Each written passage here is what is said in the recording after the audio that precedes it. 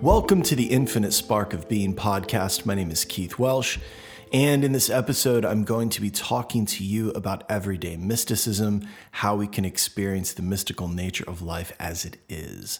But before we get into all that, if you'd like to support the ongoing creation of the Infinite Spark of Being and all that entails, you can do that at theinfinitesparkofbeing.com, where you can find a link to the donation page where you can pledge either $1 or $5 a month. Or a one-time donation through Venmo.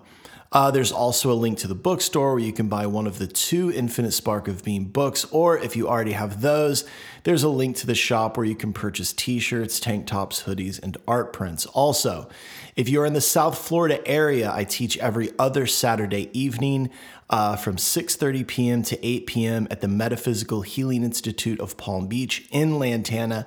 So that means that the next class will be on January 1st, New Year's Day. So if you're around, come see us.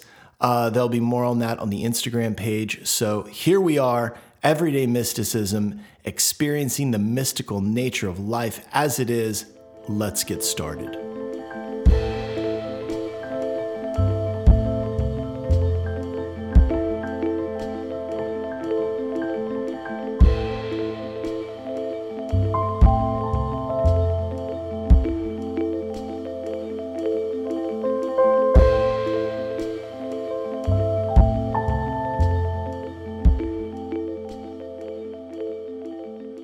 So let's start off once again by defining a few words. First, let's look at the definition of the word mystical. Mystical means relating to mystics or religious mysticism, inspiring a sense of spiritual mystery, awe, and fascination.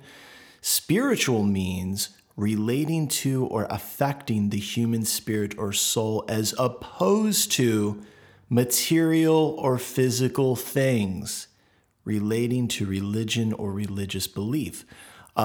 Religion means the belief in and the worship of a superhuman controlling power, especially a personal god or gods. The word personal, just to be thorough, means of affecting or belonging to a particular person rather than anyone else. So this opens up the definition of religion as it mentions personal God or gods. And finally, a mystic is a person who seeks by contemplation and self-surrender to obtain unity with or absorption into the deity or the absolute, or who believes in the spiritual apprehension of truths that are beyond the intellect. So this is going to set our guidelines when it comes to understanding what's mystical. The reason I take the time to define these things is because of my belief in the collective unconscious. I believe that we are all plugged into this type of cloud storage or hive mind. So it's important to use words that unconscious or collective subconscious understands as Western English speaking folks. So this, of course, throws a bit of a wrench into any postmodernism. And when it comes to postmodernism, I'm not necessarily against it, but things tend to fall apart and fold in on themselves when we don't have an agreement as to what's what, right? And we see it a lot in this movement as it tends to unravel into bickering and fighting.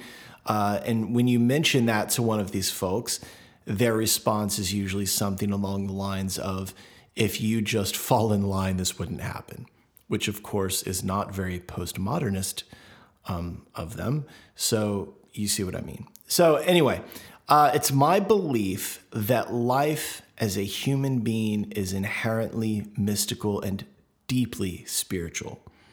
I don't recall being anything else, so I won't speak to it, other than that one time I may or may not have believed that for a moment I had swapped sight or consciousness with a buzzard. So that's a different episode.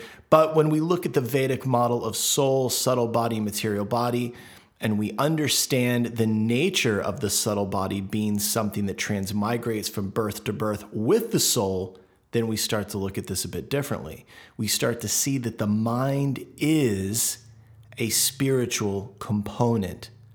It travels with the soul. The body doesn't travel with the soul. The mind is a spiritual component because it travels with the soul. Again, the word spiritual means relating to or affecting the human spirit or soul as opposed to material or physical things. The soul is certainly not material nor physical, and neither is the mind. So we see that the mind is spiritual in nature as it is associated very closely with soul. Remember, the mind is how we as souls are experiencing this birth. I'll say it again. The mind is how the soul experiences this birth. So I'm going to describe the mind as being split into two, or us having two minds, so to speak. The subconscious mind and the conscious mind. We've all heard me talk about these things in every episode, but today we're going to take a bit deeper. We're going to look at them a bit deeper, and we're going to go into maybe the more mystical nature of these things. So life unfolds to us or for us, depending on how you'd like to perceive it, through the subconscious mind. This is related to the soul, again, as the subtle body, right? And this subtle body is our karma being our subconscious mind's attraction and aversion. That's karma.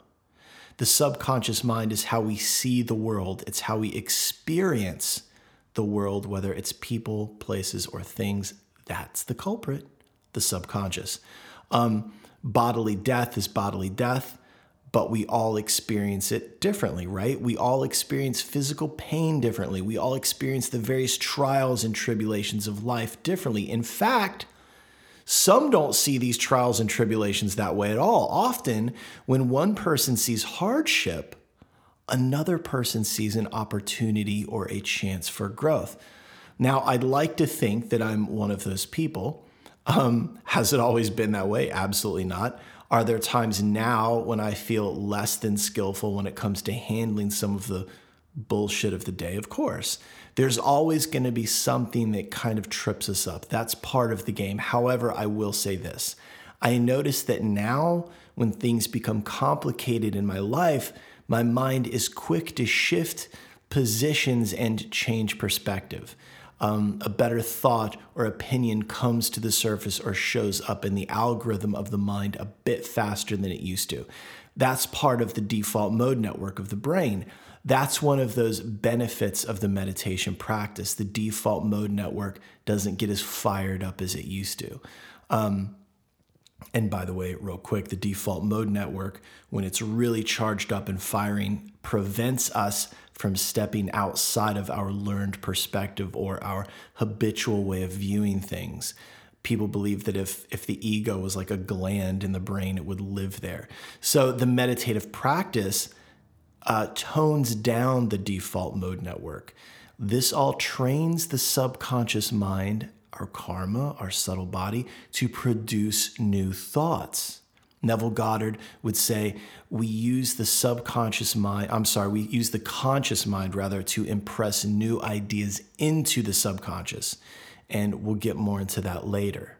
Now, I've worked very hard with my subconscious to perceive life differently, to have a different experience of life as a human being, or to see it as a more spiritual or mystical thing, to have a more spiritual or mystical experience. In that way, I guess that kind of qualifies me as a mystic.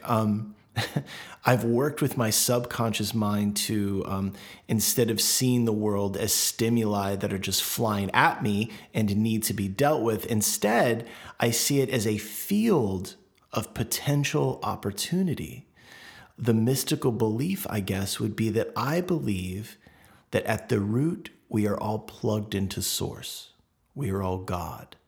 And in that way, we can work with the subconscious mind to unfold life differently in front of us, to show us a life different than the one we were programmed or brought up to see, to have a different experience of life than we've had previously. And That isn't, and that's what we're all trying to get out of this, right? Whether it's curiosity or pain, we want to change it.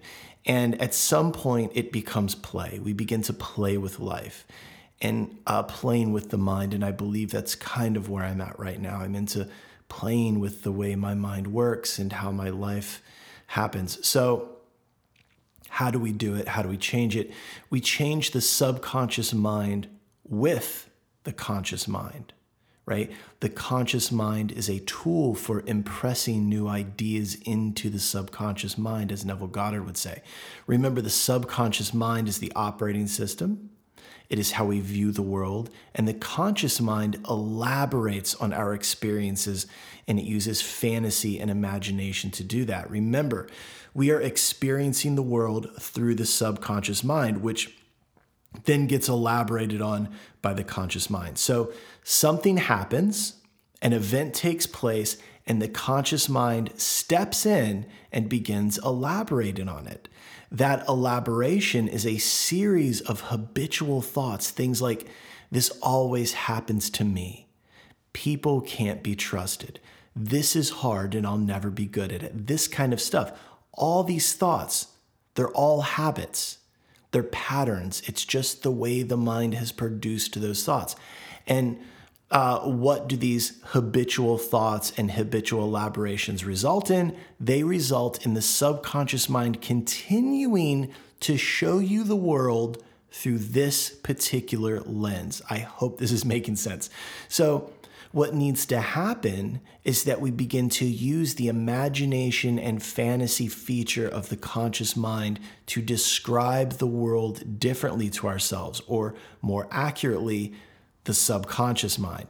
And a lot of these things will feel false and incongruent at first, but that's just because you have a habit of doing it the other way. For instance, saying, this is horrible and it always happens to me. That feels more congruent and true because it's a habit, not because it's true, right? So this is the basis. This is the basis for all magical or spiritual rituals. We do these rituals, we say these prayers or mantras with a certain amount of belief. Remember, belief is a non-quantifiable thought exercise. It can't be proven, but that doesn't stop people from benefiting from the belief, right? We believe that the rituals, prayers, and mantras will change the landscape. We will begin to look for these things to happen or the opportunity for them to happen. That's because we believe in them. This is what is meant by saying reality is a field of pure potentiality. Now, you can come at me with all sorts of, yeah, but what about this and what about that? And you're welcome to it, but just know that I don't need truth to make something real to me, nor do I need truth to begin seeing the opportunity for certain things to happen in my life. And thank God I don't need your truth to begin experiencing shifts in my reality. Think about it. You have a perception of the world. You believe that you decided this perception based on what you feel is evidence. However, someone comes along and they see the entire thing differently. Where you see a messy situation, they see possibility. Where you see pain, they see growth. Why is that? Because you and this person have different perceptions, and perception is a way of regarding, understanding, and interpreting something, none of which are objectively real. So if I want my subconscious mind to show me a different reality, I need to begin using my conscious mind to put new ideas into the subconscious, and what is required is a philosophical shift in the way I view the world and the way I view myself in the world. And again, a lot of these new philosophical points of view might seem untrue or incongruent.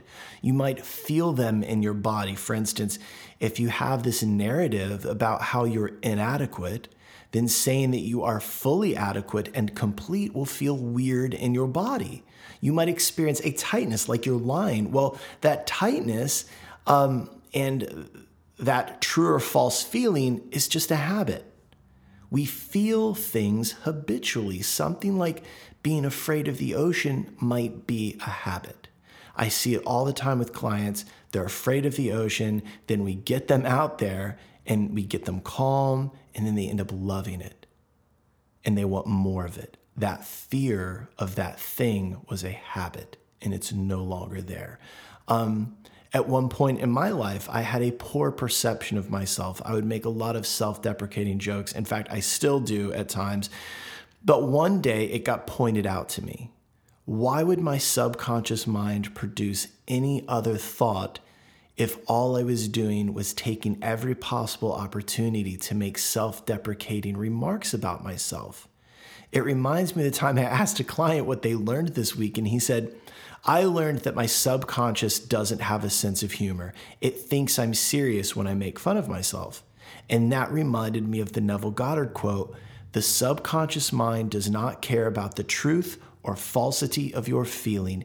It accepts as true that which you feel to be true. That is a powerful thing to contemplate. You know, we want to go to all the yoga classes, singing bowl, whatevers, and walk around with a pocket full of crystals, but we still reinforce this shit narrative we have about who we are, what the world is, and what our place in this world is. This is the subtle body, the mind. The mind travels from birth to birth, and it unfolds each birth according to your karma, your mind's attractions and aversions. Remember, this present moment is the result of the previous present moment.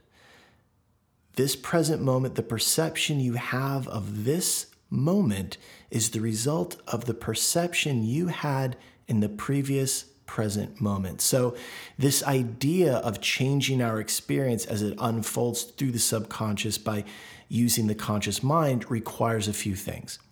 It requires belief, it requires persistent conscious effort, and it requires space. And of these things, belief is going to be the most important, because belief will feed into the persistent conscious effort that is going to be required to create space.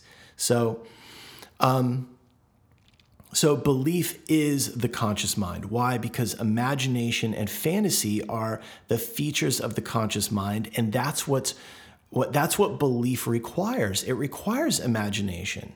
Now, some of you are going to take that sideways, and that's good. Take your beliefs, prove them, make them an objective truth. Make them a provable fact. Be done with it. However, I have a sneaking suspicion that you're going to have trouble doing that.